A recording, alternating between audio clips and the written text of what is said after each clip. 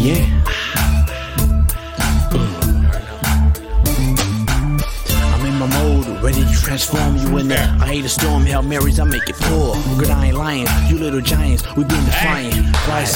Get over here, lay down. Cost to be the boss, breaking down the walls. We all in once the coin gets tossed. Got the plan of action, never acting. No need to scramble to get traction. We make it happen.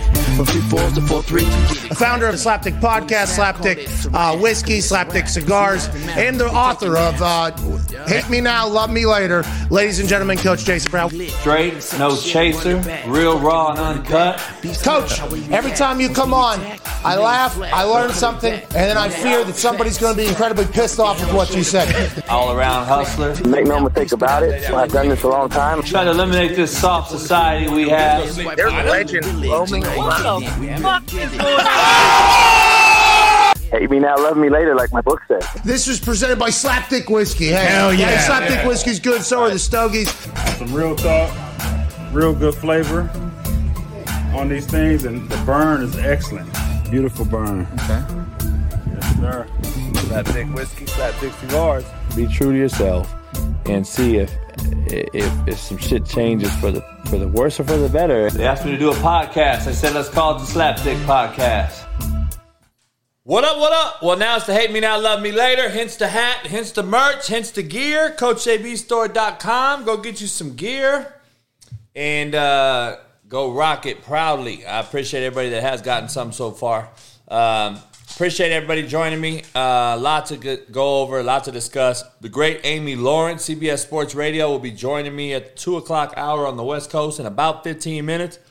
So I wanted to get started early, get this thing going. I had to start an hour later. I was in a whiskey meeting and so forth in San Diego, so I had been ripping and running all day. Plus, my weekend was crazy.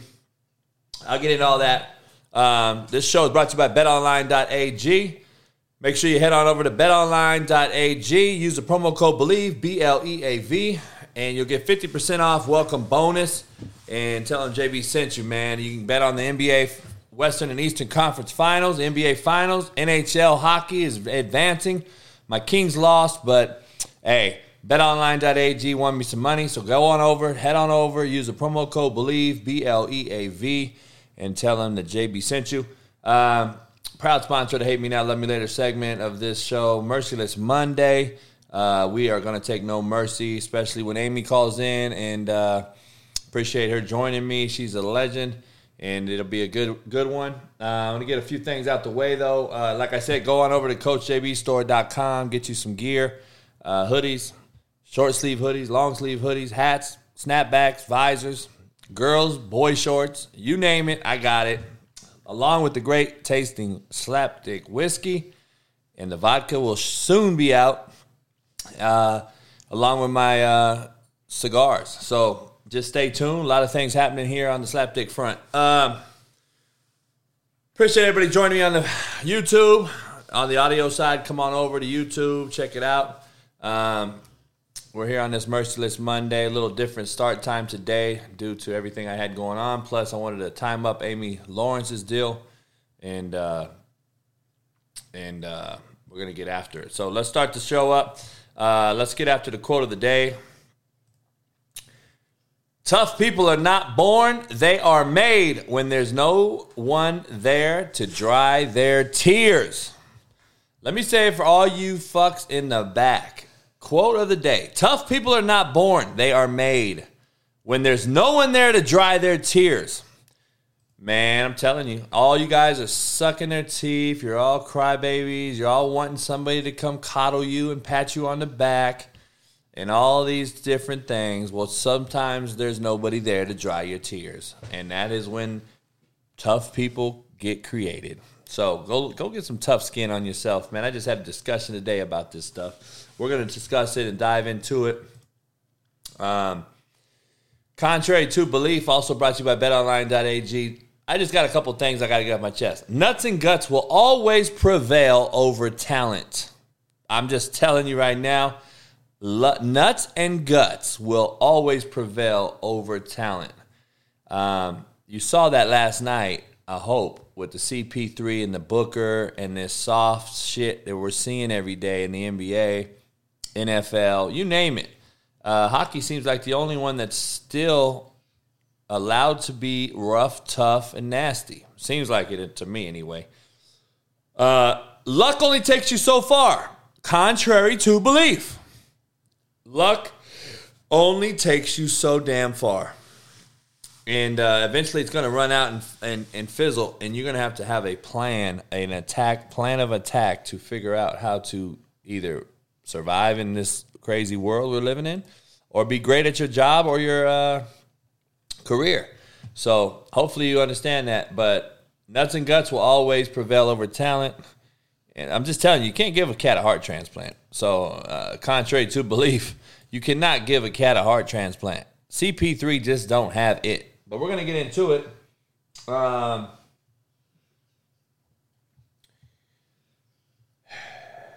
Shout out, first of all, to all the victims, man, from the New York shooting. Here in California, we also had a shooting in a church. It's unbelievable, man. Not only did this dude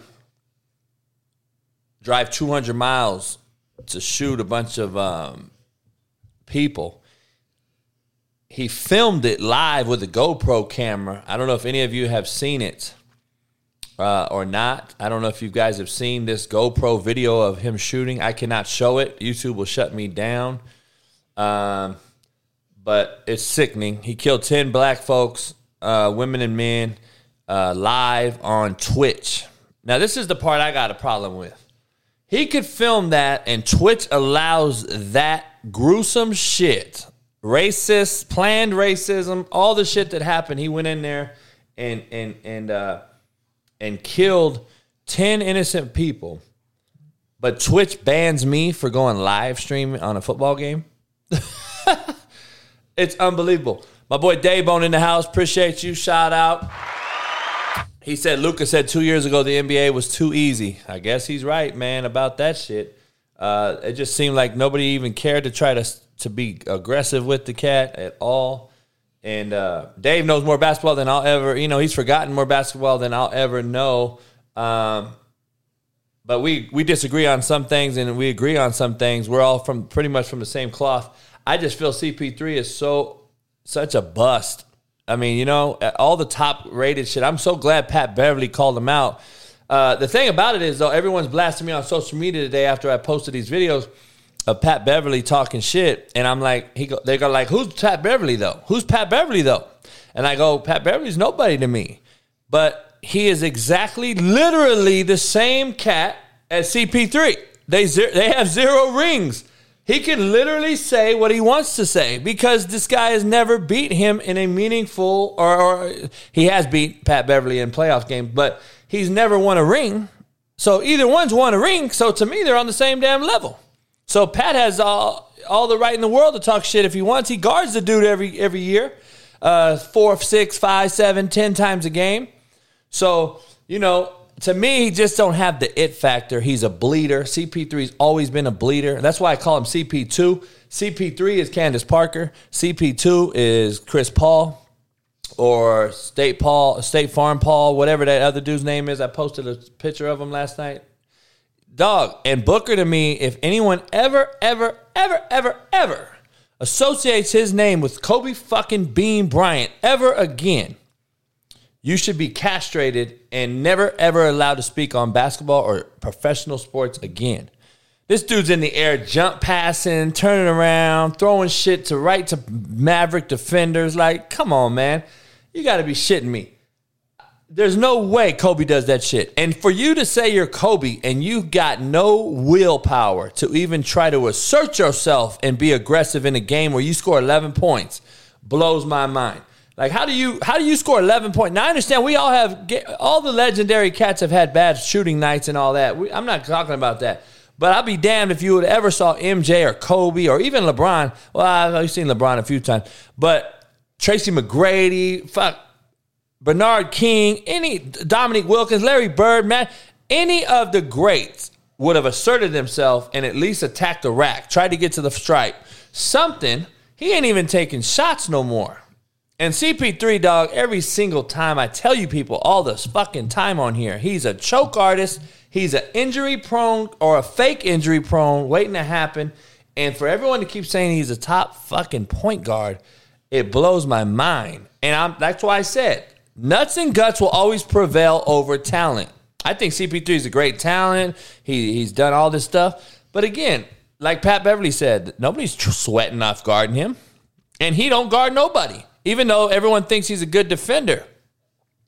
Luka took their souls right out the gate. I fully agree. I picked him in my FanDuel and shit, and this cat had 20 fantasy points in like 3 minutes.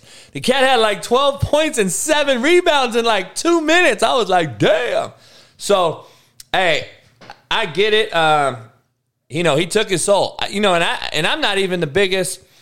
I wasn't even the biggest Luka guy. I think he's a great offensive. Obviously, he's one of the great offensive players we've seen in probably recent history. I don't think he can defend a soul, and I don't think Phoenix went after him at all and made him use both sides of the court. He had to defend. He didn't have to defend nobody, and that's the problem. And I think Golden State's going to put him in a trick bag.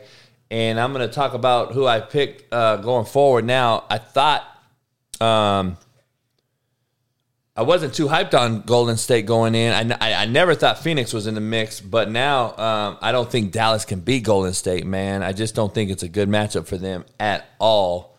And Brunson and Dinwiddie would have to play like they did last night in every single game versus Golden State, and I don't think they could do that.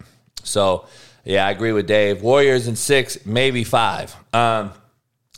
So who knows? But anyway, this guy shoots these people unbelievably. It's a horrible video. I think I actually sent it to my boy Dave that's talking to me right now. But we have guys like Cain Velasquez continue to be denied bail, while the pedophile that he tried to shoot for fucking raping his cousin continues to parade around as if he's the victim, which is unfucking believable to me. Like, that's where we are in life right now. That's where we are in this world, man.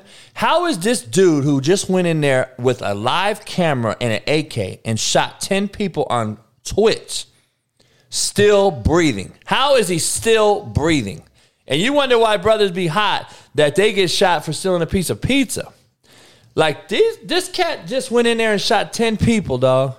And he's living. He's breathing right now. He's going to go into a state like New York and never die. He's going to be in there forever because they don't even have a death penalty.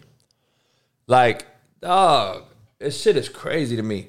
Jack Nicklaus was asked to join the Saudi group for $100 million to be the voice, and he denied them, while Phil Mickelson is basically just floundered and just disappeared. He backed out of the U.S. Open this week in Tulsa, and not the U.S. Open. What is it, the PGA? What's this weekend? I'm not sure. It's a major, though.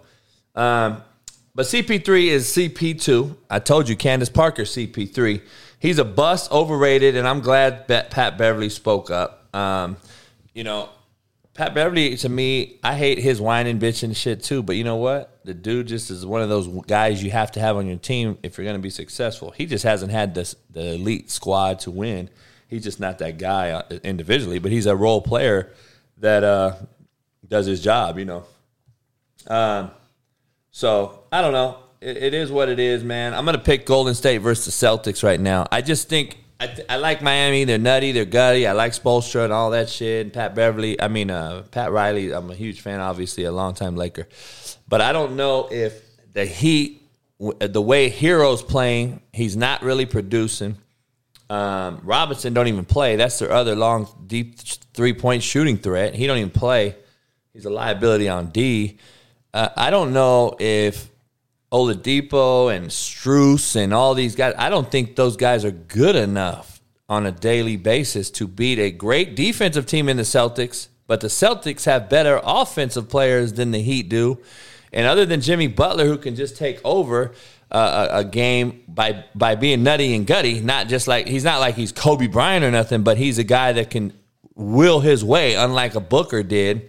I just think that the Celtics have too much firepower. They're striking on all cylinders right now. These cats are believing in themselves. Jaylen Brown, in my opinion, is not even playing very good, and they're getting it done. And for them to come back and win the last two versus Milwaukee in decisive fashion, just kind of showed me that they went over the top.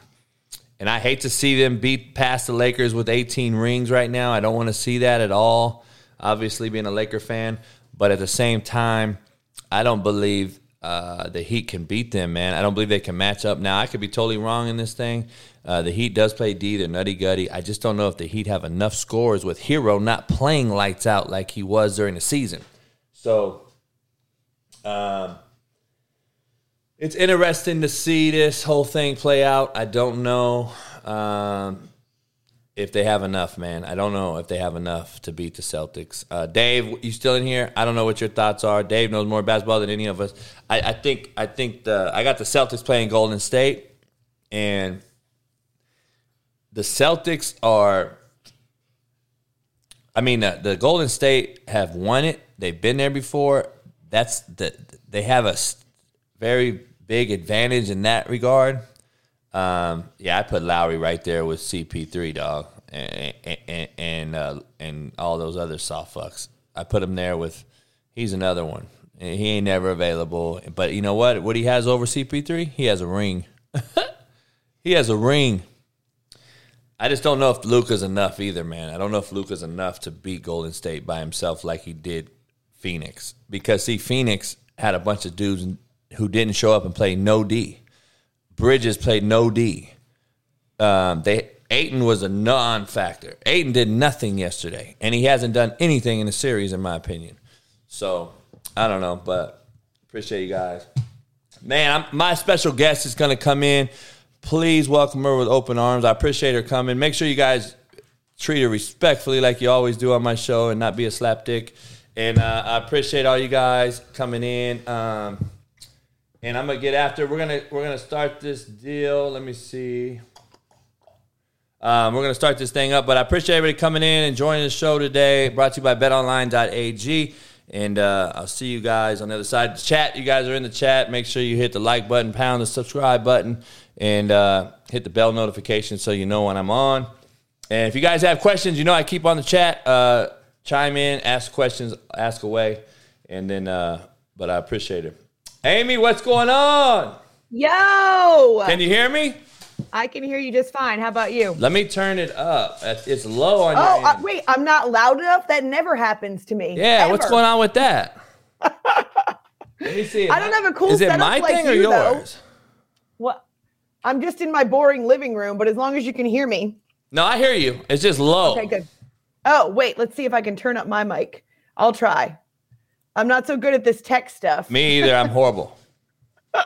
I'm the worst. No, seriously, though, no one ever accuses me of being too soft or not loud enough. Hey, I'm on this soft subject right now, this whole soft generation of folks I'm dealing with. I'm just going to turn you up on my end and see if I could get more volume. I definitely look like I just woke up. So I appreciate Amy Lawrence. If you guys don't know who Amy is, shout out to Amy. Clap it up. You have we have almost, 100 people in here. You guys, you have a lot of fans of mine. My fans love you. They've been asking for you since I announced you were going to come on last week. Yay. They all say they can hear you. So, okay, good. You know what it is? Talk again. Hello. See, they hear you because I don't have my headphones on. Oh, so that's brilliant. Now I don't use them because I just keep my thing. I got this setup here that they hooked me up with, and so it's cool. Yeah. But it was my I didn't turn my dang thing around, so now I can hear you. So now you know that I'm plenty loud enough. Yes, you're fine. You sound great. Look, all these people in the chat are already like, A-Law is the best. So good. Thank you. So for you that don't know out there, public, general population, everyone, Amy has a great, successful show, and she works graveyard basically, right? Like a lot of us laymen's, we're working graveyard shifts. She works graveyard, and her morning is right now. So it's 5 p.m. on the East Coast. She goes, what do you go, midnight? No, I go 2 a.m. Eastern, 11 o'clock Pacific. So it's when all the cool stuff happens. All the good stuff happens at night, JB. Hey, you ain't lying about that, right? So she goes late at night, and then she goes at home, and then she feeds her dog, walks her dog, and goes try to get some sleep, gets up, gets coffee, and then I'm the first person she's seen today. I know it. Look at that. Is that Dunkin' Donuts? Well, I'm just using the cup, but yes, it is Dunkin' Donuts. I haven't seen a Dunkin' Donuts cup in years. Oh, it's a Northeast staple, but I'm a good New England girl. Grew up in New England where Dunkin' was founded. Oh man, yeah, Dunkin' used to be my spot. That was the spot. So tell everybody how you kind of got started. Like, you just told everyone where you're from, but what got you started in this profession? Like, were you an athlete? I did. I played 5 sports and played college basketball. And so basketball was what I fell in love with when I was a kid, but I did everything, kind of like what most kids should be doing these days, right? Playing softball, basketball, maybe running cross country like I did. I played some volleyball, was all about it. Love sports, but that's not what got me into this business. About age 14, 15, I fell in love with late 80s NBA. So we're talking about Larry Bird, the Boston Celtics. I was growing up in New Hampshire, and we did not have cable TV where we lived because we were out in the boonies, right? So we had a bear that lived in our front yard. That's how far out we were from Concord, New Hampshire, from the downtown. And so the only way that I could follow my beloved Celtics and Larry Bird and Kevin McHale and Robert Parrish and Dennis Johnson and Danny Ainge, I have a poster, by the way, with all 5 of those guys in my poster. So the only way that I could follow them was to listen on the radio. And so as I started to listen to the great Johnny Most and then Glenn Ordway, I really fell in love with the idea of describing the action or telling the story in a way that people who couldn't see it with their own eyes didn't feel like they were missing anything. And voila, a radio junkie was born. So from the time I was 16, I started telling everyone I was going to be the first female Johnny Most, the first female play-by-play announcer in the NBA on the radio. And I'm still that same girl. That's still my dream gig. Never thought talk shows. That was never the deal. Though, as my mom reminds me, I've always been a really good talker. But that was where it started, was listening to the Celtics and the NBA and Westwood One, NFL. I fell in love with the excitement of the NFL when I was a teenager. And so it was kind of born there. It really never changed. As much as I'm willing to do this video podcast with you, I hate being on camera. I suck at it. I feel like a weirdo. And so radio and my studio, much more comfortable for me. You are the same. I'm the same. I'm telling you. It took forever for them to convince me to do my own show. I was like, I'll go on your show, but I'm not doing the show. And I wouldn't go on anyone's video shows. You had to do audio only. Right. So normally the answer is no. Normally the answer is I only do audio because that's my comfort zone. But for you, because we've connected over dogs and a bunch of other stuff, it's good. It's good for me to get out of my comfort zone. But like I said, I can't defend looking like I just woke up. So sorry about that. Being comfortable, being uncomfortable, right? Yes. No, it's good. Actually, you and I were texting a little while ago, and I didn't even realize we were doing video. I had a hat on. I was just getting coffee. I was kind of Monday grumpy. So, this is for you. So everybody knows, she hit me up. She's like, this is audio, right? And I go, shoot, no. I said, it's supposed to be video. And I'm like, is that no good for you? And other things too. There's people out there that I've talked to that, I can't do it because of this and that, especially with me being this, I know I'm a straight church-laced person, but everyone thinks I'm just I can't go on JB. Fired today. Yeah. I'm like, I'm not going to get her fired. So come on now. So let me ask you this. You guys, so everyone knows you. Everyone's blowing up the chat because they like you. Nice. I'm so they said excited. You should be here for my poker parties on Saturdays because you would talk shit to me. So I said, that's good. A lot of people know you're on ESPN. So what made you leave that for CBS? Your own, more control, your own voice, bigger platform for you as an individual, or what do you think? A lot of things actually, but it was a leap of faith because ESPN is the cornerstone of the business, right? When people think sports broadcasting, that's what they think. And at the time, it had been my job, steady job, for almost 9 years. So they gave me a shot. From the time that I started there, was really the only female host. I know now they hold up female hosts like they're some kind of trophy. But when I was there, I was the only female host that was on the network. And it was an opportunity for me to cut my teeth in network broadcasting. So really important skills to learn, like understanding your audience. A network audience is not the same as a local audience. How do you appeal to hundreds of thousands of people all over the country and keep them engaged, even when you're talking about a specific team or a specific story? And so it also taught me, how to reset in the semantics of working in network radio, all the boring stuff, right? But the stuff that has to be done in order to make sure that people know what they're listening to, blah, blah, blah, blah, blah. But part of the issue was that, and I'm grateful for the time at ESPN, because I learned that's how I made a lot of mistakes, and that's how I got to be the host that I am now. But part of what makes ESPN so successful is a formula. So JB, they have a formula, and you must fit into the formula. No one host or personality is bigger than the formula. And after a while, I just outgrew it. I had program directors who told me that I needed to be more like the guys. So don't have a personality on the air. Don't laugh on the air. Don't have as much fun, quote unquote, because it highlights the fact that you're a female, and we really want you to be more like the guys and have credibility. I actually had a program director tell me, don't laugh on the air because it takes away from your credibility as a female. And so I just outgrew it, and I was ready for a change. Thankfully, CBS Sports Radio launched in 2013, and the program director, one of the founders, Mark Chernoff, who is now in the Hall of Fame, he's a giant in sports broadcasting. He called me up one day and said, I have 2 questions for you.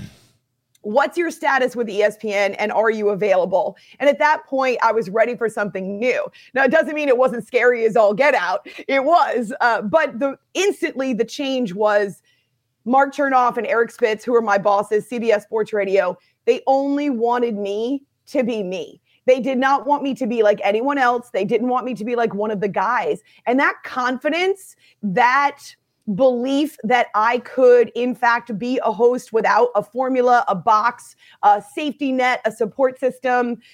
I mean, it was amazing the difference it made in me on the air, and just the ability for me to try new ideas, to be creative. If they flopped, fine. I owned it. And then I tried something new. But that freedom and that creativity was not something that I had at ESPN. Again, I am grateful for the opportunity. It prepared me for what I have now, but I had outgrown that formula, JB, and it was just ready for me. It was time. I needed to move on. I watch it, and when Stephen A is on there with Molly Quorum and whoever else, it is like the biggest smack in the face to women, like to me. And I got a daughter and everything, and I'm so pro woman when it comes to certain things. I'm just like, they won't let her talk. She gets nothing out, and it's so disrespectful. They talk over her closing out to go to commercial. You can't even understand what she's saying. And I'm like, wait up. Like, it's unbelievable. So I do post, I get a little primitive at times, Amy, but I'm like, can you let her talk? Can you let her get, that's why when you said nobody's bigger than it, I'm just like, some people might think Stephen A is, but you know how it goes. I do. And honestly, that's part personality, but yes, it's also. But if they don't let you have your own, then it's kind of hurting you as far as marketing yourself. You know what I mean? You couldn't market yourself if they tell you not to be yourself, but then he's personality 101, and you're like, wait up now. So, well, there definitely is a hierarchy, and that's in a lot of places in our business. I mean, that's what it is. But I don't care about those things. If I was in this business for fame or for recognition or for all of the clicks and the tweets and all of the social media footprint, then I wouldn't have picked radio, right? A lot of women pick TV because, well, for obvious reasons, because there's more money in it, there's more profile in it.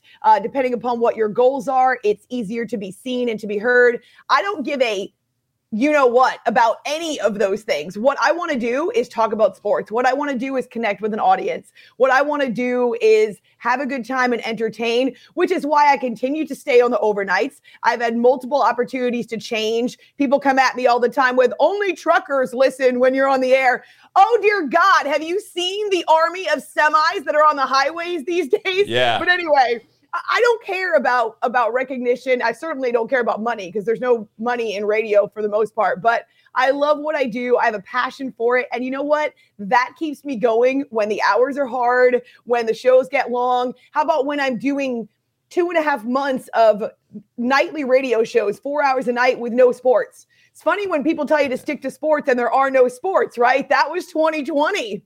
Right. Oh, yeah. And you get the dead time seasonal, like at the end, in between, before baseball starts back, you kind of have no football, no basketball, no baseball for a minute. Oh, well, the NFL never takes a break. Yeah. The NFL, this is how I describe it, JB. You'll love this. The NFL is a jealous lover. The second you start paying attention to anything else, the NFL trots out its schedule release. Or they've got now a combine that's televised nationally that goes on prime time because they can't stand it when you start to pay attention to anything else. So I will say the NFL drives the bus year round. We talk 75% NFL. Obviously, during season, it's even more than that. But I learned early on that the NFL carries the country. But yeah, so NFL, and then you're talking about NBA, NHL, even now with the Stanley Cup playoffs, the sudden death is great. But honestly, it's really sometimes the stories about my dog or my 100-year-old grandmother or the fact that I saved a stingray on the North Carolina beach last week. Oh my gosh. I feel like I've done my duty to help the planet. Yeah. So, I mean, we have a good time. No one person is so stuck in one dimension, meaning like no humans are so one dimensional that they only talk about sports or think about sports. So unless you're forced to be. A long time ago, I realized that people just want to connect with you. And if they can relate and identify, if you are not talking at them, but you're talking to them and with them like you and I are, then they will adopt you as a companion and they feel like you're part of their daily routine. What? I got to hear the stingray story. So you didn't have to get peed on or nothing, right? Oh, no, that's jellyfish. Yeah, no, it wasn't. It was not a jellyfish, but it did have a stinger. So this is crazy. My friends and I were walking the beach in North Carolina. We were at Atlantic Beach, which is south and west, a little bit of the Outer Banks. And so we're walking the beach and it's late at night and we come across this stingray who has been washed up on the sand. And he obviously can't get back to the water. He's still breathing, but he's clearly dying. So my heart was broken for a stingray. Don't ask me why. I don't know why I can't just keep walking. And we're trying to get him back in the water. So my bright idea, it was pretty cold that night on the beach. So a friend of mine is wearing gloves, right? So we ask her if we can borrow her gloves. There's 3 of us. The other friend and I, we go to pick him up by his wings. Oh, no, he wasn't having that. He starts like flapping his wings. His tail comes up with the stinger. I swear it turns colors when he's getting like anxious to sting you. So that didn't work. He was not cooperating. He probably thought we were going to kill him. So our next try was a piece of driftwood, JB, picking up a stingray with a piece of driftwood and flinging him into the water is a lot easier. It's actually easier said than done, right? And so he didn't get it. So he's flopping all around. He's not cooperating. He thinks we're trying to kill him. A couple times I pick him up with the driftwood and then try to throw him, and he just flips over so that his eyes are staring up at us, and his little stinger, poor guy. We get him in the water the first time. Yeah, we get him in the water the first time, and he doesn't swim. I think he's dazed. I think I confused him. So he didn't take advantage of the wave and swim, stingray, swim. So we had to do it again. So yeah, it was essentially like trying to scoop him up and get the sand underneath him so I didn't scar him for life and then chuck him back into the water. But finally, we got him into the waves enough that he could swim away. Oh, my goodness. How big was it? Screeching. Let's see. He was probably about a foot across. So he was an adolescent stingray. But the screeching, because like every time his little stinger would come up or he would flap his wings, my friends and I would scream. I'm sure that was great. There is a video. No one will ever see the video. So yeah, we saved the stingray. We did our job to save the planet. One of the guys in the show says you picked him up by the eyes. No way. I can't do that. I'm sorry. I can't do that. I don't know if that's... I felt so bad. He was staring at me. He couldn't breathe because he needed some water. I just couldn't leave him there. But yeah, every time he got all anxious and flapped his wings, we started screaming like girls. What is your Brittany Griner take? Oh, it's probably not super popular. Is that okay? Oh, then that means we get along even better. What do you mean? All right, good. So if you're Brittany Griner, and I get it, you're playing basketball in Russia. I understand. I work in women's college basketball a lot. Wait, where'd you go to college? Where'd you play hoop? Well, I played hoop at Messiah College in Harrisburg, Pennsylvania, and then I went to Syracuse and got my master's and started working with the basketball team there so I could do play-by-play, and that was really my first opportunity. So I got a question. Did you watch the show that I was on? I saw part of it in preparation for your interview on my show. That was my show prep. Okay, yes. So my boss on that show, greatest woman, salt of the earth, her name is Tammy. She was my AD. She's a K-State Hall of Famer, legendary. Awesome. And she was Olympian. So now she was in the 84 Olympics. So I don't know what age that puts her in or you in. I don't even want to ask that because you'll hang up on me and castrate me. So do you know Tammy Romstead? Do you remember that name? I do remember the name. I do not remember her playing. So that would have been when I was So really she young. used to go over to Russia back in the day because that's where a lot of the preparation, they had to go over there like 6 times, she said, during the whole Olympic run, all those things. Yep.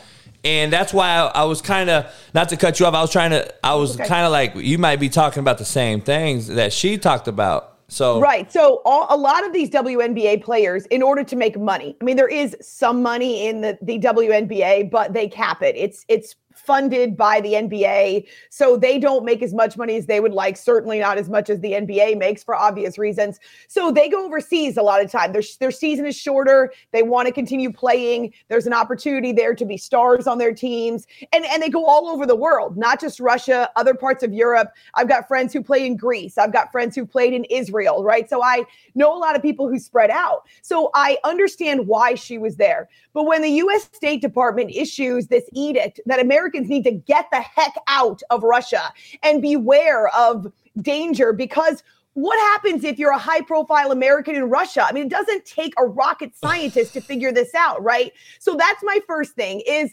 again, I understand she was playing, but for heaven's sakes, your life, your freedom, your safety are more important than your basketball. You've got a family at home. Get your ass out of Russia.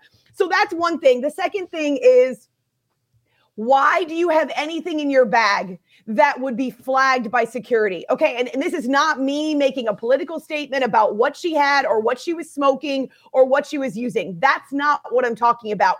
Don't give international authorities any reason to detain you because that's all they need. In their eyes, this is not an illegal detention. Right now, I know the United States is getting involved now, and it should, because they're using her as an example. But why? Why do you have anything in your bag that would flag, that would get you detained? That's the last thing you should be doing. And I'm not speaking as someone who's never traveled internationally. I do work with youth in Cuba. It's a communist country. You do not take things in your bags that are going to get you flagged. We once went into the country and one of the girls that was on my team had a carry-on bag full of crayons. The Cuban government stopped us, wanted to know, why are you carrying all these crayons? What are you doing, right? Because we're not supposed to be working with churches and like doing this youth week. And so I said to her, no normal traveler carries a suitcase full of crayons. I didn't know that's what she had in there. So thankfully, I was able to talk down the agent at the airport and just mention it was a one-time gift. We weren't going in to do anything nefarious. But man, when we're in Cuba and Havana, we're followed around by authorities with machine guns, for heaven's sakes. Why is she giving the Russian authorities any reason to detain her? I'm not saying this is right. I'm not saying it's just. She should have been released. She's not a threat to the Russian government. But of course, they want this high-profile American to use as a bargaining chip. So I just wish that she had made different decisions. But of course, I believe this is horrifying, and I can't imagine being in her situation. Yeah, and I said on here on my show, I'm just like, I deal with this all the time with players that go to jail or kids at other things that happen, and I'm like, look, you can't do the crime, you can't do the time, don't do the crime. And bottom line is, she's had other issues before this. It wasn't her first. And I'm just like, well, I kind of don't agree with the fact that I don't know why we're getting involved, because if we go to war over this, I'm gonna be hot. I don't think we're going to go to war over it, but at least I hope not. That feels like a bad idea. But what Russian wants to do, obviously, is some kind of a prisoner exchange. Yes. I mean, didn't they just do that with a journalist that they had? Or maybe it was another country. Forgive me for not knowing that for sure. But, I mean, this is what these other countries That's rumor. That is a rumor right now. Yeah, they want to do a prisoner exchange. They say, hey, we've got Brittany Griner. She's a high-profile WNBA player. We'll give her back to you when you give us someone that you've detained. And a first-rounder. Not rocket science here. I mean, it doesn't take a lot to figure out. So yeah, I understand that it's probably horrifying. I can't imagine being in that situation. And she's got to be terrified. No matter how big you are or how great you are at basketball, it doesn't equip you for something like this unless you're military trained. And even then, I wouldn't wish it on anyone. So I hate it for her, but I just wish that she had thought it through before she decided to do what she did. Sometimes we hang around with folks that give bad advice, I tell you. That's why my circle's so small, Amy. It's made up of how many dogs? 4 dogs? Now 4 again. Yep, I'm back to 4. I got to tell that story here in a minute, but oh, man, what a crazy weekend. So when did you begin loving dogs? Oh, gosh. Well, we grew up with dogs. So grew up in New Hampshire. We had Australian Shepherds, German Shepherds. We once had a Dalmatian. That did not work out so well because they are tough dogs to take care of. They're crazy, huh? They're crazy, they are. They're so beautiful, but they're not easily trained. So when I was growing up, we always had dogs and cats, too. We had both. And, in this business, you move around a lot. So if you want to make it in radio, quote unquote, and become someone who has your own show and your own real estate, you really have to chase the job. So I would pick up and move a lot. So it wasn't a life that was conducive to a dog. So I would have cats, right? So in 2020, I lost a cat that I'd had for 18 years. She's my longest relationship other than family. She'd been with me through everything, right? For so many moves and so many jobs. But when I was getting ready to move from ESPN, I thought, you know what, my life is stable enough. I'll get a dog. Little did I know that 8 months later, I was going to rip up my whole life, leave my house, my friends, my church, my job, and start all over in the New York City area. But Penny, who I've had for 10 years, she's my Australian Shepherd. She is loyal, she's constant, and she really, honestly, is like a support dog and stable. And so we've been through everything. I take her with me everywhere, including a road trip to Houston over Christmas for 2.5 weeks because that's where mom is. I love the fact that you can have an animal that understands you, right? So she knows words. She's really sensitive to my road rage. So I have to be careful when I start screaming in the car because the dog picks up on it. So yeah, been an animal lover my whole life. And I wish honestly, if I could retire and have a farm with horses and dogs, I would be in heaven, JB. Heaven. I miss me and just Stogie, right? My dog that was on the show. I miss just me and having one dog. That was because you're much more intimate, I guess. Yes. I got 4. I love them to death. They're all their own individuals, right? They're crazy. But it's hard to give all of them your love. They get jealous. They do. My girl just snapped at my puppy right now. You're on daddy's feet. Let me be there. It's one of those things. So when you have one, obviously it's a lot easier, but what do you do when you travel? Because that's my big thing. Penny's 12 and a half now, and it's hard for me to leave her. So I didn't go to the Super Bowl for the first time in a long time because she was just getting on insulin and I didn't have anyone that I trusted to take care of her. So what do you do when you travel? So I have a couple people that help me out. They'll come watch her. I just created, watch them. I created since I was bringing back Bailey, which nobody really knows yet. I made a nice, clean ass 4 separate kennel connection on my turf and my dog run side. I put these nice drapes things over them, and it looks legit.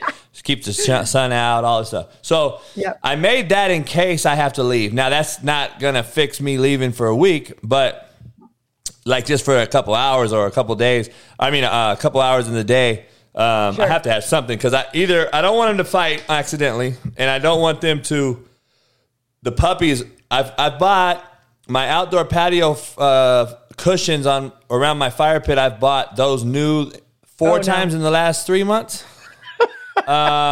That's one. And then I've probably replanted new plants maybe 6 times since this puppy's been born. He's only 5.5 months. So you are a brave man, JB. You're a brave man. I'm just like, I spend more money on repairing shit than I do buying new stuff. So I'm just like, so now I had to get the kennel for that. And they're not bad in it. They don't bark. They like it. They're actually cool. It's big enough. It's like they're 5x5s, like 6 feet tall. I mean, they're cool. So that's what I do. But when I go away, if I have to go, then I get, now there's an app now that I want to say it's called Bravo, but apparently it's not even that expensive, to be honest. Okay. They'll come to your house. Instead of you boarding them, they'll house board. They will house board, and they're all like resume, legitimate background check. Like this is a big company, and it's called Rover. Sean Waffle just said it in my chat here. So Rover, it's called Rover. Check out Rover.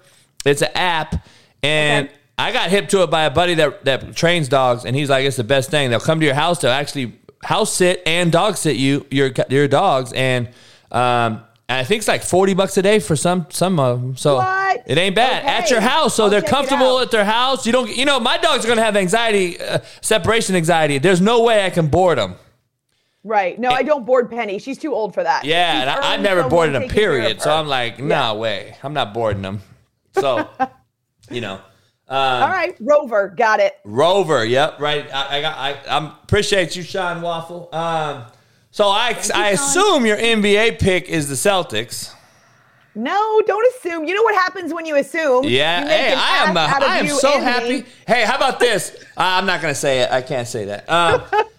I have a sound bite, but I won't say it. I won't put it up with you. But basically, I know assumptions make asses of you. I would say they make slapsticks of you, but no, I don't even know what that term means, and I do not want you to explain it to me. It's so funny. I'll tell you this story. I was talking to my producer, and because my producer is the one that found you and brought you on my show, so producer Jay gets all the credit for that, and now we're connected, which is awesome. And you initially said to me when you came on my radio show, I would invite you on my podcast, but you would get fired. I thought, well, okay, that's probably better to leave that alone. And so then you come back to me a week later and say, hey, I've changed the name of my show. It's no longer that term that you used. And he said, what term? And I said, slap, and I said, I can't even say it with a straight face. So I'm sorry. I'm a little uncomfortable saying that word. So you know what it means?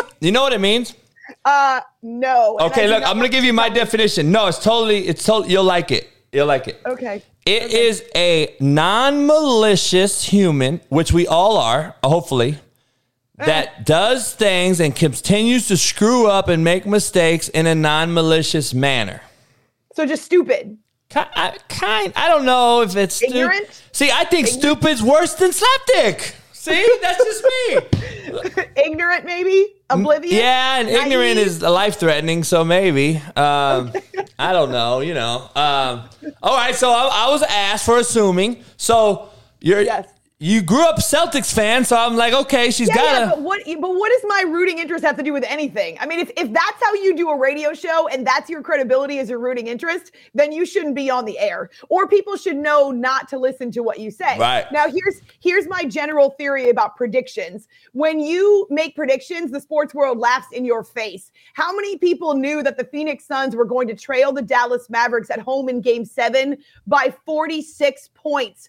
WTF, what just happened? So every time we attempt to try to figure out what's going to happen in the sports world, we get surprised. The NFL loves it when you make predictions because it never goes according to form, right? So that the NFL playoff field, half of it turns over every year. So it's such a great puzzle, jigsaw puzzle, really. So predictions are just guesses. And unfortunately, in our business, predictions and guesses get tied to our credibility. But I will say this, if we're talking about the field that's still remaining, it's not that I don't respect what the Mavericks have done, the Celtics played tenacious defense, but Miami's going to make them look ugly. It's going to make them work harder. The Milwaukee Bucks ran out of steam. You could see that clearly without Chris Middleton and PJ Tucker, by the way, who is now a member of the Heat.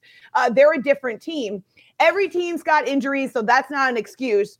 But I will say the team that I believe right now has got the most experience, but also has got that killer instinct and is playing such great basketball, Game 5 notwithstanding, is the Golden State Warriors.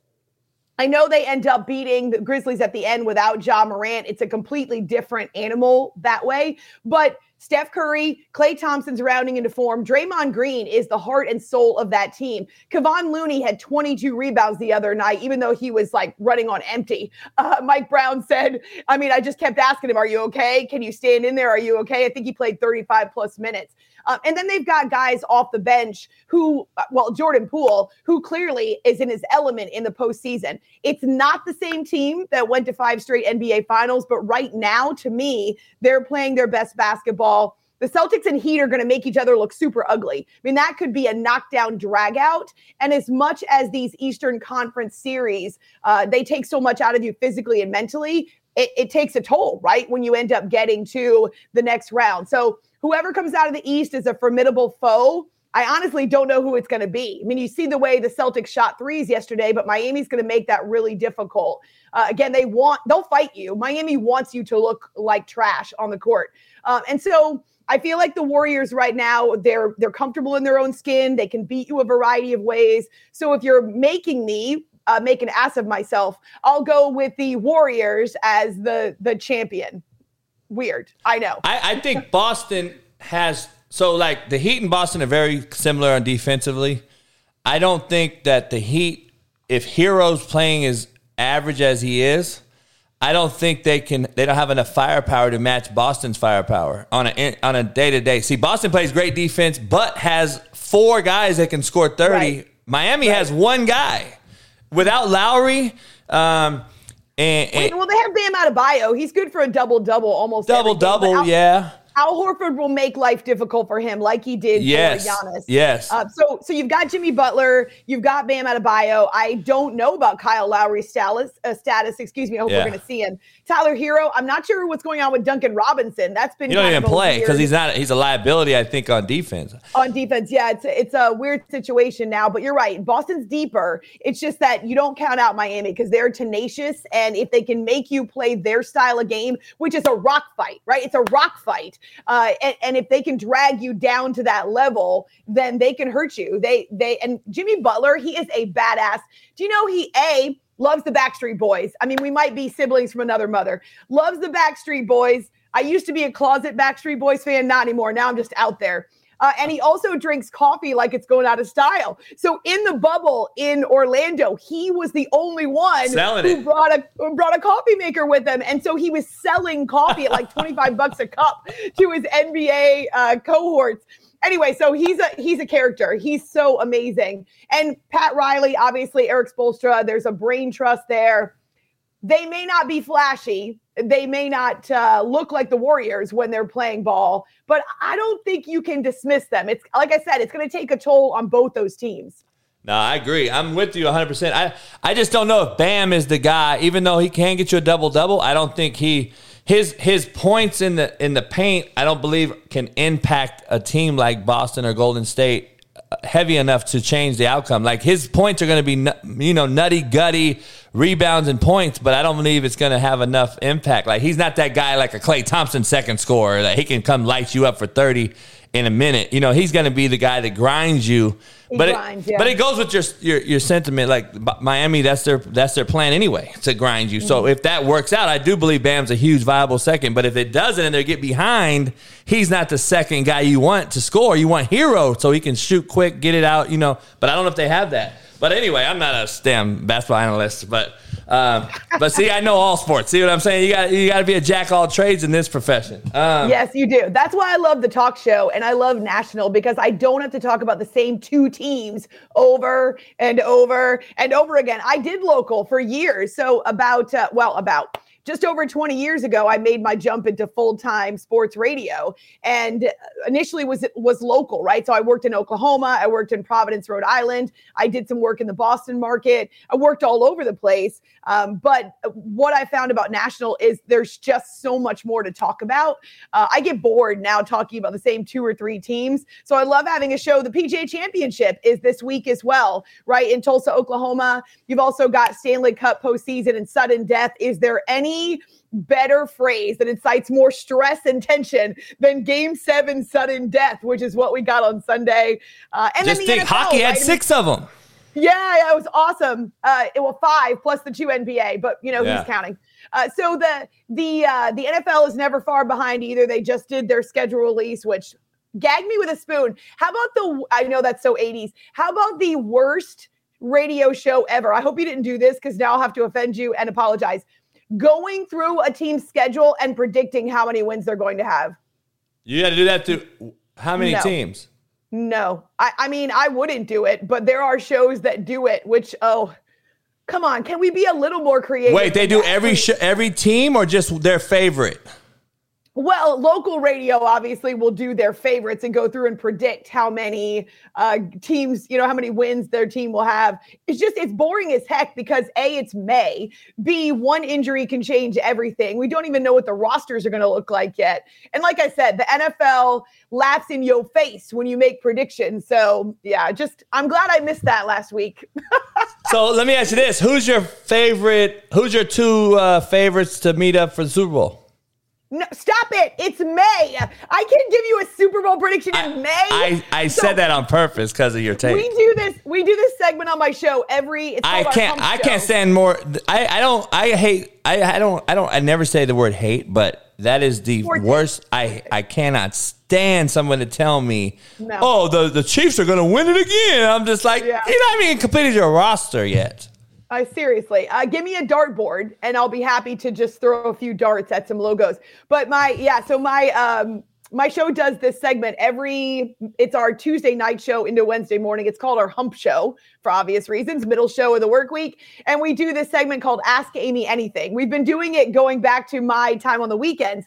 Every single week, someone asks me, who's going to win the Super Bowl? Who's going to win the World Series? Who's going to win the Stanley Cup? I don't freaking know. And if I did, I wouldn't be doing a talk show. I'd be in Vegas betting my rear end off, right? So no, I have no idea. And if I tell you I do, I'm lying. I don't know. Not only are we lying when we say that, but these people cannot grasp the concept that Patrick Mahomes, God forbid any of them get hurt, but he might break his ankle. How do you know these guys are going to play the whole game? Right, you don't. The whole season. The line's not going to be a sieve in front of a quarterback or anything like this. And especially after an NFL offseason like what we've just come through with the number of quarterbacks who've changed teams. But honestly, JB, if you're looking for a prediction, wide receivers changing teams is going to be the big story this upcoming season. That's going to have a greater impact. The number of all-pro and Pro Bowl wide receivers who have changed uniforms is going to be bigger even than the quarterbacks who've changed teams. So I'm curious on who's next. I'm curious on what position group's next because I have my own thought process in this thing because, quarterbacks rule the world. Left tackles, right? Left tackles are very, very, usually they were the second highest paid forever.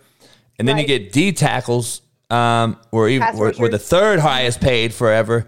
I think that's the next big money grab right there. Every one of those D tackles, somebody's going to get a big contract, and the next thing is going to be D tackle in the NFL. And right now with the salary cap going upwards and all this different stuff, D tackles are a commodity, and you got to get to your highest paid player in the world, and that's the quarterback, and he's the guy you got to get to him. So D tackles, D ends are going to be big time. They're going to be big money guys here shortly, and just like this wideout crew, it's just one of those fads right now. Wideouts are, and in my opinion, I wouldn't pay any of those wideouts any of that money. That's me as a coach. That's me as a coach. Davante Adams is slick, and he wanted to go to Vegas, and the Packers offered him more money, but he desperately wanted to play with Derek Carr. I mean, someone wants to play with Derek Carr, and he desperately wanted to play in Vegas, right? And so for him, that's a unique situation. The Tyreek Hill thing was about money. The A.J. Brown situation, absolutely about money. The Chiefs said we can't afford him. It's been like musical chairs. As you point out, we're obsessed with quarterbacks, right? We give them way too much of the credit, and they absorb far too much of the blame for anything that goes wrong, like the war in Ukraine. But in the case of wide receivers, we've seen so many of them move around. How quickly can a quarterback and his new wideouts, his new receiving group, get on the same page? Think about how well Matthew Stafford left Detroit, moved to LA, and instantly had a rapport with shoot, what is his name? The Triple Crown winner. I'm out of football mode. Oh my gosh. I could see his name in my head. Who? Say it again. The wide receiver for the Rams who killed it this year. OBJ? Oh my gosh. No, not OBJ. Cooper Kupp? What? Cooper Kupp? Cooper Kupp. See, I'm not in football mode right now. So Cooper Kupp, I mean, how quickly Matthew Stafford and Cooper Kupp got on the same page. But as you point out, yes, OBJ, trade deadline. He loses Robert Woods. He gets OBJ. That is on the quarterback and the wide receivers to find that rhythm. Otherwise, it's going to, it can be a lot more painful. No, I agree. I just, as a coach, I wouldn't pay those wide. They're a dime a dozen. They're like running backs. You could get a great one in the draft. I mean, yes. So I wouldn't pay that money. There are some unique guys. Devontae Adams is unique. I think he's amazing.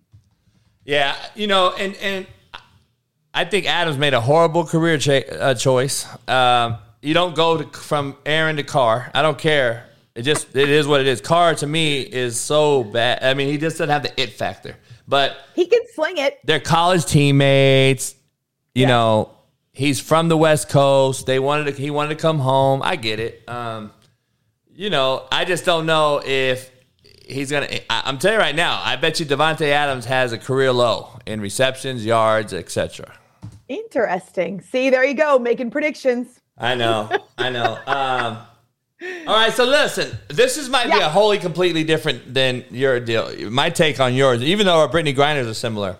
I got to ask you, because this is something that I take heat on, obviously, but I'm willing to do it because people are like, nobody else talks about it. But I'm like, I would love to hear somebody with legendary status like you do to tell me why. Legendary. And you may change my mind. Legendary. JB, you have to be old to be legendary. You can do legendary things at a young age. Come on. Hey, I just had my 33rd guy drafted. I mean, I'm only 46. I mean, I guess. I don't know. All right, let me ask you. What is your take on females coaching either at the college 4-year level or at the NFL level? Like, I'm curious to get a woman's perspective because I've only had men on and talked. I want to know what your take is on females coaching a profession that, in my opinion, the reason I'm not in love with the fact is for two things, and then I want your take. But okay, my deal is there's a equal in basketball. So like I want to see more women coaching in the NBA because I believe there is an equal in the WNBA. As far as at least you play the same exact schematical sport, meaning it's a 5-on-5 game, it's a 10-foot basket. Genders are different, obviously. Biomechanically is different. But you have the experience to go in and yell at a Devin Booker as a woman and say, you did this wrong. Whether it's a pick and roll, whatever you did, right? In football, there is no equal. Now, And these women came at me one day and were like, we have lingerie football. I said, to me, that's a slap in the women's face. It's not an equal. You're playing in lingerie out here, like exploiting your body, in my opinion. It's not about, they're not coming to see you run a curl route. They're coming to see you wear what you're wearing, in my opinion, which having a daughter, I'm like, there's no way you're not ever playing that sport. So there's no equal to the sport. So I guess the whatever you're going to be yelling at as a woman, if you're going to yell at the left tackle for the Ravens, I just don't see him taking you seriously. And it's not a sexist statement. It is a like the merit of it just is not there because you have never kick-stepped. I got you. The credibility. You never kick-slided against Julian Peppers. Like, there's no way you're going to get me to understand the fact that this is what we have to do in this sport. And it's not even credibility because I believe there's coaches out there. There's only a few now that never played the game, okay? And I already know people are going to come at me like, so Mike Leach never played football, okay? Charlie Weiss never played football. Charlie Weiss was a great coordinator under a person that had a great cultural design of like Bill Belichick. Once he became a head coach, he was horrible. Notre Dame, he floundered. Kansas, he floundered. So because it takes a person, in my opinion, to have some type of tangible experience. Mike Leach, what has he done? He's had a couple good years at Texas Tech. He had a couple good years at Washington State, but he's never won anything as a head coach. Either of them have as a head coach. When the wins and losses are on your name sitting in this chair compared to being a coordinator calling a play and Belichick gets all the credit. So my thing is, I guess, like, there's a lot of good young kids out here trying to aspire to get in this profession of football and coaching. And now I've seen not only friends of mine be victims of this, not victims, I hate using that word, but being part of this equation that they're not getting a job because now they're hiring women in these spots. And that's something that's crazy, right? That sounds like crazy. Like, I've always endorsed women, and now it's like, wait up, women can't get hired? I'm like, nah, it's just a touchy deal because it's like it's a different space. Like, I'm not going to go sell MAC makeup at Macy's. Now, I'm not trying to compare the two, but I would never, as a human, want to take that position away from someone that knows it in and out. Like, that's just my equation. But what is your take? Go ahead and give it to me. I'm all ears. You can cuss me out. I want to know. No. I will say this. I have dealt with this myself in my career, because if you notice and if you pay attention, sports radio is still the one last bastion where there are very few females. Why? Because you are not on the radio for what you look like or for the selfies that you put on social media. No, you're on the radio because you know what the hell you're talking about. Yeah. And if you don't, you are found out and you are exposed very quickly. So that's why there aren't as many females who do radio, or why it hasn't opened up as much. And I'm not telling you every guy on the radio knows what they're talking about, only that when it comes to females breaking into the sports radio space, it's not because of how good I look in a photo, right? Or a bikini or a lingerie or whatever else. It's because I can command an audience and I know what I'm talking about, but there's always been a different standard for me as a female. I've never been judged with the same standard as a male, right? So if a guy makes a mistake, oh, it's a good old boy. I know what he meant. He wasn't wrong. He just said it the wrong way. No, if I make a mistake, I suck at my job and I shouldn't have it. So I've spent 25 years trying to prove myself. I no longer am in that place because that's just, I've outgrown that. But I do recognize how hard it is to be a female and to be judged for your gender and for no other reason, just because you don't look and sound like the guys. When I was younger, I used to think my best play was to fit in and to blend in. Now I recognize that my greatest strength is to not blend in and to be different and to be unique. So I do have a lot of experience in this and being judged simply because I'm a female and for no other reason. One more thing I will say. Yes, there are lingerie football leagues, and I wouldn't watch them if someone paid me, because I agree with you. That's making a mockery of the sport and those women. But there are also serious female football leagues out there. So they do have their own leagues. They've got their own Super Bowl. So it is possible to play football. Obviously not the same game as the NFL. But, Bill Belichick, who played high school ball or played lower level college ball, isn't a coach because of what he did on the field. No. I would say the best coaches generally are not the superstars. They're the ones who had to sit and watch and study. And so it's like Larry Bird, for instance. He was a great coach with the Pacers for the short time that he did it, but he didn't want to stay there because it was too frustrating for him as a coach to not get these players to understand and to comprehend the game, to have the same vision as he did. So the best stars don't often make the best coaches because they're used to doing it. They're not used to teaching it. Now, look, okay, so I'm on record saying exactly what you just said, 1,000%. Right. The best players actually are the worst coaches of any sport. I'm just telling you right now, it's simply because you can't backpedal like me and turn and run. And I'm Deion Sanders, right? And Mike Singletary takes over the 49ers, and he's horrible because why? You can't fill a B gap like I did. And sometimes I've had some great NFL players coach under me, and I have to bring them in and say, look, dog, they are not you. They will never be you.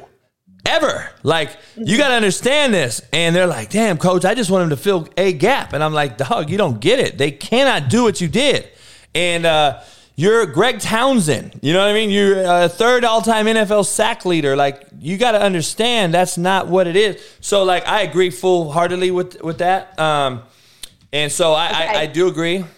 Okay. So that's one point, is that and high profile athletes will tell you all the time that when they suffer an injury and have to sit and watch, they learn more about the game by watching, even though it's not what they wanted to do. But those years, as much as they're painful to sit and watch, are valuable. Not only do you gain a greater appreciation for the skills and your physical ability to do what you do at the highest level, but you also have to watch the game in a different way. So a lot of times your best coaches are ones who are forced to watch. So that's one thing, which females can do just as well as males, right? And so I agree with what you're talking about, is that it's hard to earn that credibility if you've never been in the arena yourself. When people criticize me for what I do, I always take it with a grain of salt if it comes from someone who's never sat in the chair where I have sat for 20 years. When it comes from colleagues, from fellow professionals, I very often will consider whether it's complimentary or criticism. I'll take that more to heart because it's coming from someone who's at least tried to do what I do or has done what I do. But at the same time, women, whether you're in basketball, whether you're in football, whether it's hockey, whatever it happens to be, women can study, women can learn, women can be analytical as well. And if you're talking about someone like a Pat Summitt, I know she's passed away, but there were a lot of people who thought she would have been the first female coach in the NBA that really had success. Now Becky Hammon, I know she made the jump to the WNBA, but if you listen to not only Greg Popovich, who's one of the greatest coaches ever to walk the planet, but you listen to guys like Pau Gasol and other players who played under Becky as the top assistant, you recognize that to be in a room with her, to be in a gym with her for 5 minutes is to know that she has the knowledge, the passion, the ability to communicate. So I hope that she would make a jump to the NBA. She did, in fact, interview for a few jobs and then ultimately decided to go to the Is she in Vegas? I think she's in Vegas. I think decided to go with a WNBA gig. But if you can communicate the game and you are not going to have a thin skin, now that's not male or female. You got to have a thick skin in this business because there's no job credit or job stability, I should say, which means that your job is always on precarious territory. You've got to be able to roll with the punches. You've got to be mentally tough. All those things, whether male or female, those should apply to good coaches.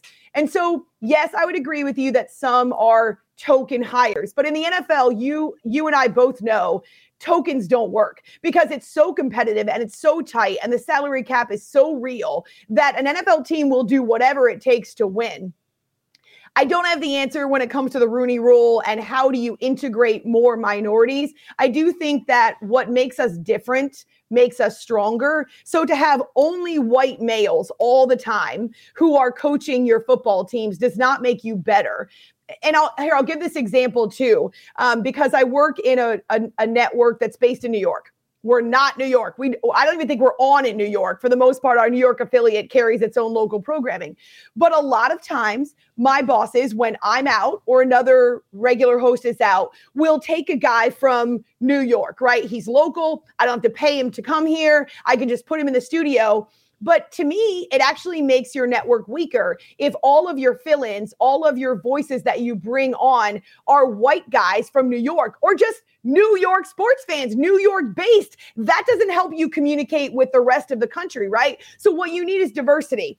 Again, whether it's coming from a female football league where obviously you don't make a ton of money, you have to work and grind and give it, all you've got 24/7. That's valuable. Whether it's an assistant who's had to work her way up through the ranks. A lot of times you get coaches that are hired based on, hey, I coached under Sean McVay, right? So there's something to be said for having different paths, different voices. Which is basically nepotism.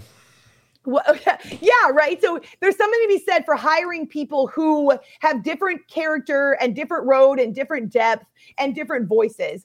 I'm not telling you that every every female former player will make a great coach, but you know what? Not every male former player makes a great coach. No, and I'm a huge advocate for, I believe there should be more women coaching women basketball in college. There's 1%. Yeah, the more diversity, the better. I mean, the more we get people from all walks of life and all ethnicities and all colors. I mean, give me the color of the rainbow, for heaven's sakes. Like, whatever it is, the more voices, the better your foundation, the stronger your culture. But you have more men coaching women basketball than women coach women basketball. Like, and I understand Gino Auriemma, I think he's one of the great, he's in my top 5. He's in my top 5 of any coach or leader in America history. John Wooden, Phil Jackson, Bill Parcells. I got Belichick. I also have Auriemma, but you can flip it like, okay, he did do his thing and he's dominated the sport forever, but you also hire men that have no experience and have no resume in a women's sport, where in my opinion you should hire a woman that knows it better. In my opinion, they know the women, they know what it makes them clicks, they understand.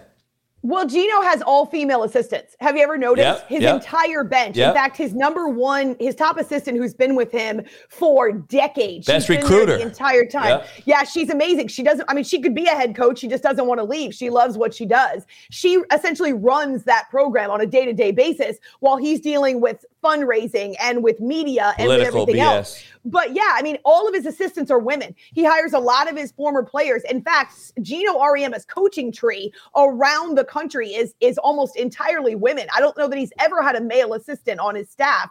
And so he's one of those guys that promotes women. I worked very closely with Jennifer Rosati, who played for him along with Rebecca Lobo back in the 80s, and now is a successful coach in her own right. She was an Olympian. I mean, she's someone who could easily take over that program when he retires. It's just that he's not, I mean, like Nick Saban, he still enjoys what he does and he's not going to retire. So Gino is an aberration. I would agree with you. We need more women who are willing to step into that space and be the, I guess, the face and the voice of a program, like a Dawn Staley. She's been amazing at South Carolina and for Team USA basketball. Other women like Kara Lawson, who took over at Duke after she was with the Celtics for a short period of time. It's happening. It's about a shift in perspective, but that's not bad, right? It's not bad. And I do think the women who coach at whatever level are more battle tested. They're more bulletproof because, like me, I've already been through the worst that you can throw at me, and I've survived. If I'm still here, that means not only have I earned it, but I've proved that I belong. And that's what happens with women who get to coach at the highest levels. They've already proved it. They've already earned it. They've already had to go through more of the trials and the criticism and the hate than any of the men. So no doubt. They belong. They belong. Oh, I agree fully. I agree. Women get the raw end of the stick as far as in your profession. I mean, it's a joke in my opinion. Well, radio, TV is a little different. Yeah, TV, but it's for all the wrong reasons on TV. See, so I have a special segment real quick. I know you got to get out of here. One of my fans is a veteran. He's called into your show on the radio before, and he wants just to ask you a question if you're okay with it. So yes, please. He's a good dude. Jeremiah is his name. Jeremiah, what's going on? Hey, you're muted, brother. Can't hear you. Yeah, I don't hear you. Okay, this is my first day apparently. Sorry about that, Coach. There we go. How you doing, Jeremiah? Good, Coach. Thank you for having me on. Amy, I just wanted to tell you, not only do you belong, I think you're a Hall of Famer. I've listened to you since you were on ESPN. I'm sure I called in cussing about Barry Bonds being a cheater. We knew he was a cheater, and his last four years were greater than his first 10. And you probably were in one of those structured ESPN radio shows where you had to take 10 seconds from somebody. But I have listened to you on CBS Sports Radio. I live in Alaska, if you don't. So you aren't on super late for me. And many a time I was coming home late from work or whatever. I would listen to you. I think you are incredible on the radio. And as you guys were discussing earlier, those who can't teach or coach, and those who can't teach, Coach Jim. So I would coach gym. People ask me all the time, if I wasn't in this business, what else would I be doing? And my mom's a teacher at 75. She's still a full-time math teacher. I used to think teaching was dumb. Like, who wants to teach? But now I recognize that I would be a coach. I would be a teacher. Definitely would be working in sports somehow with kids because those are some of my passions. So yeah, I agree. I mean, I didn't play in the NFL. I didn't play football of any kind outside of flag football, but I know the sport because I have studied it like nobody's business. It's a different approach, but no one needs me to break down a route tree. That's not what I do on the radio, right? I can give you analysis in a different way. So I appreciate that. Thank you so much for listening for all these years. And thank you for your service too. It's great to talk to you. Well, as you can tell, I'm done now. So 25 years was enough. Thank you so much. I really appreciate you being on Coach's show too, because he's made a difference in a lot of people's lives. And he gets a little bit of criticism for being slightly abrasive. If I described our first encounter, but I am a huge fan of him. I'm a huge fan of you, and I'm really glad that you were able to come on his show. Yes, and I appreciate the few seconds, Coach. Appreciate you, Jeremiah. Appreciate you coming. Talk to you. Yeah, we got good people in this chat that follow me. I get rid of all the slaps. You know what I mean? All right, real quick, get you out of here. Favorite? Yes. Are you a wine or a liquor girl? You know what? I'm a lightweight, first of all. I will say that. My mom and I, we're Italian on my mom's side. And so we'll do wine with dinner, something like, say, a Riesling. We like the sweet wine. I'll do a good pina colada every now and then. And this is ridiculous, but it's so true. When you work nights, 5 nights a week, so obviously don't drink alcohol before I work. Sometimes on the weekends, all I want to do is sit in my sweatpants and just veg out and not go out. But I will say, if you're giving me a choice, probably a coconut. I'm big in coconut rum and a diet or a Coke is probably my favorite. That's something that you could suck those puppies down and not realize. So yeah, I'll go coconut rum. All right. Favorite food? Italian? Oh, well, honestly not. Shrimp and seafood is my favorite. Mine too. But I'm also, get this, mark it down. If we ever have the chance to cross paths in person, I am a chili chef extraordinaire. I make so many different versions of chili. I win people over with chili because, food is the way to a man's heart. Although that, I guess, doesn't explain why I'm single. So there's a problem there maybe. But yes, I love chili. I'm big at chili, stews. I make all kinds of chilies and stews. And so those I really enjoy. That's something I'm not good at. I'm good at cooking. Chili and stew I've never really got into. So good. Favorite movie? Northeast, you got to have that kind of comfort food. Yeah, I have to. Favorite movie? Oh, heavens. There's so many. But I'm such a romantic, so I love The Notebook. I love Castaway with Tom Hanks. And I'll just admit it right here on your podcast, I am a Star Wars nerd. And I do mean that with every ounce of my body. I am a total nerd. I read the books. I watch the animated shows. I know the movies by heart. So Star Wars, Lord of the Rings, something else I'm a big fan of. So those would be a few of them. Favorite, last one. Favorite singer, rapper, or actor? You pick one. Oh, just one? Entertainer. Your favorite entertainer. Is it a singer? Is it a rapper? Is it an actor? Oh, gosh. All right, let me ask you that. Put it like this. Okay. If you had to pay money. Yeah. And you have the opportunity to either see your favorite person's movie, your favorite person listen to his live concert, or whatever, who do you go see? Oh, gosh. Okay. So, I have to give you two. I'm sorry. If I could, and you can give me one. You give me your favorite actor, your favorite rapper, and your favorite singer if you want. Okay, good. All right. So in the actor space, Tom Hanks, there isn't anything that he can't do. So I would pay money if I don't know anything about the movie to go see Tom Hanks. For instance, my all-time favorite is Money Pit. That's my favorite comedy. Oh, that's one of mine. I love Money Pit. Oh dear God. Home shit home. Home shit home. But he's awesome. I mean, there are others like Denzel Washington's amazing. He's really good. Also, now I could go see a Mark Wahlberg flick because they blow things up and it's like spy novels, whatever. So that would be actor would be Tom Hanks if you're making me. In the music space, this is crazy. No one else is going to say this ever, but I play piano and I'm a big fan of classical, big fan of symphony orchestra. John Williams, who did all the Star Wars movies, but actually has done over 100 film scores. He's retired now, but every now and then he comes out of retirement and does a special appearance at a symphony. So Boston Pops or whatever else that he conducts. If I could, that's what I would do, only because he's in his 80s and he doesn't really do it anymore. But in terms of music, you're going to laugh at me, but I'm a big time country fan. So I've seen Tim McGraw in concert probably a dozen times. He's my favorite. So I would always pay for a Tim McGraw concert. Really? Hey, that's a good list. What's the Williams guy name? John Williams, one of the most famous film composers of all time. He's done Schindler's List and Jaws, Harry Potter, Indiana Jones, all the Star Wars, but like over 100 films. He's amazing. Jeremiah said, did you like Two Guns with Mark and Denzel? That movie Two Guns, isn't it called Two Guns? I don't know if I've seen that one. You know, my favorite Denzel movie is Man on Fire. Oh, he is a badass. I like Man on Fire too. He's a killer. He had a lot of movies though. Shoot. Training Day.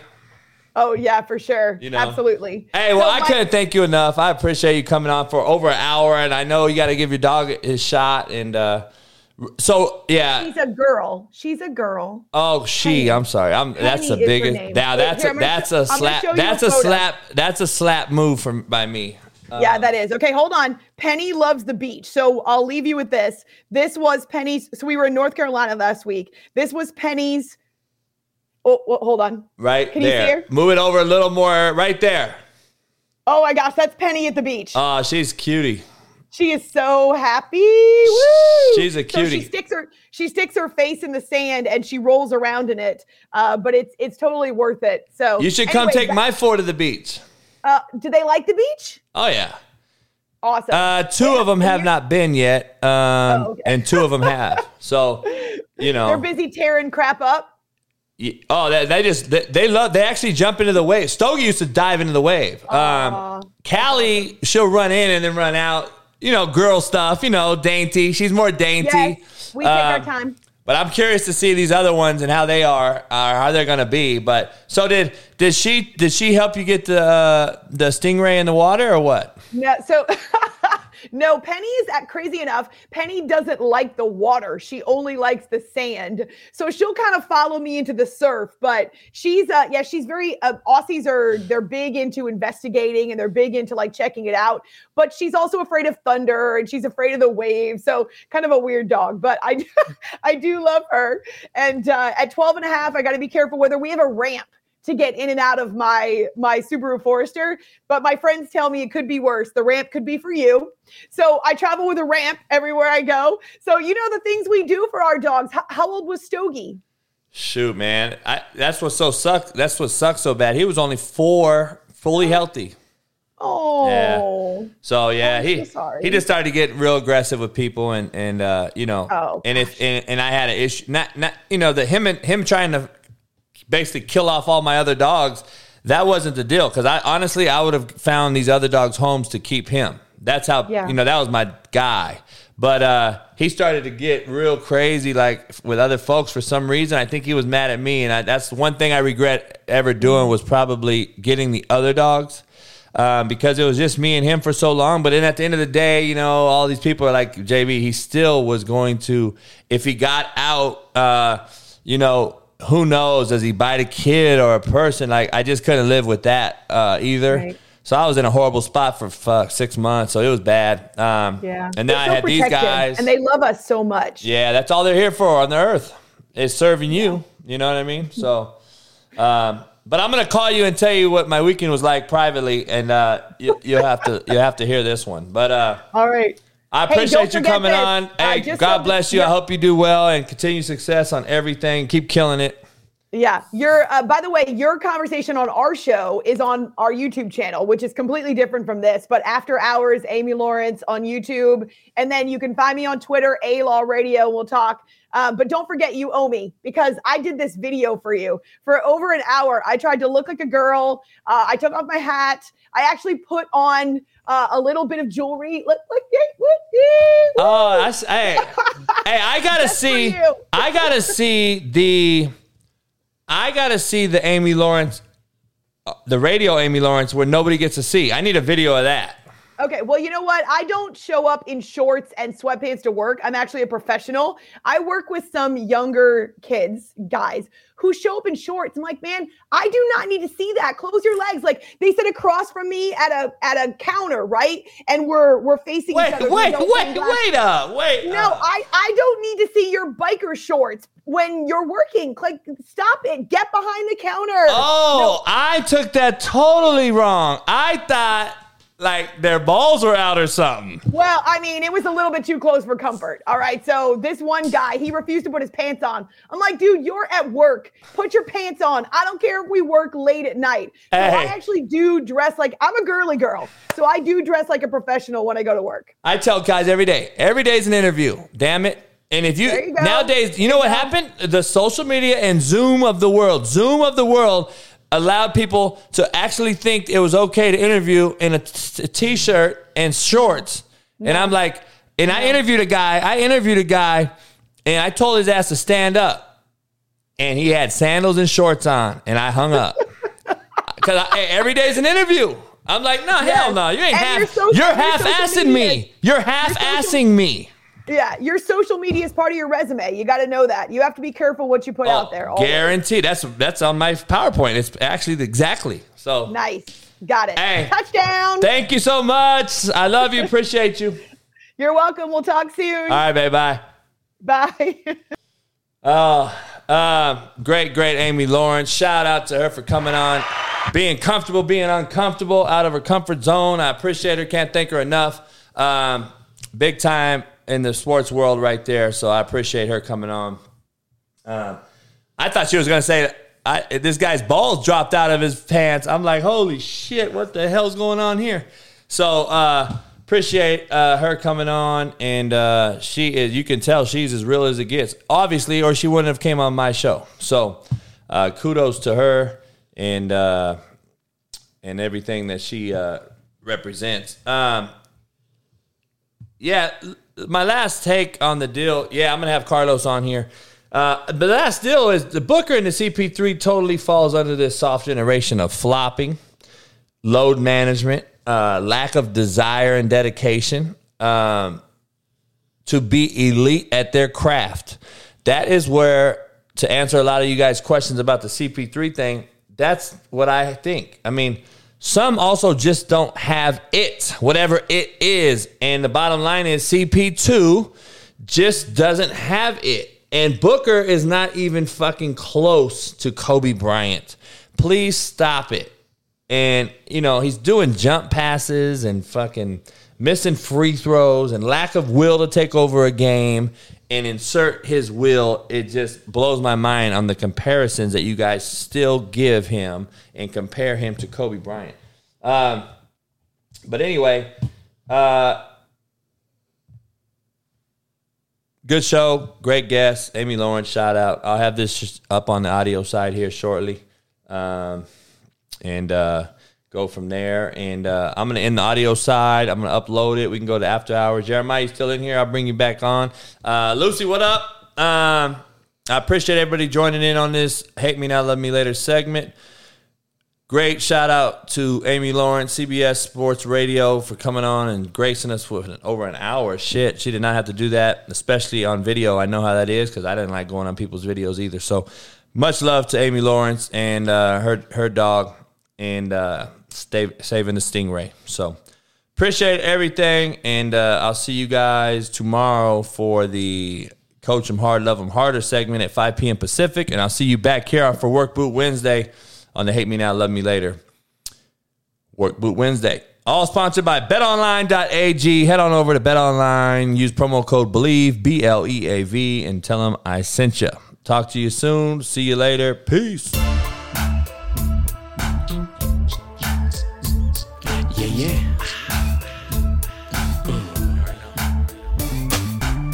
I'm in my mode, ready to transform you into I hate a storm, Hail Marys, I make it pour. Good, I ain't lying, you little giants, we been defiant. Rise, What's the cost? Speed of balls, breaking down the walls. We all lean once the coin gets tossed. Got the plan of action, never acting. No need to scramble to get traction. We make it happen.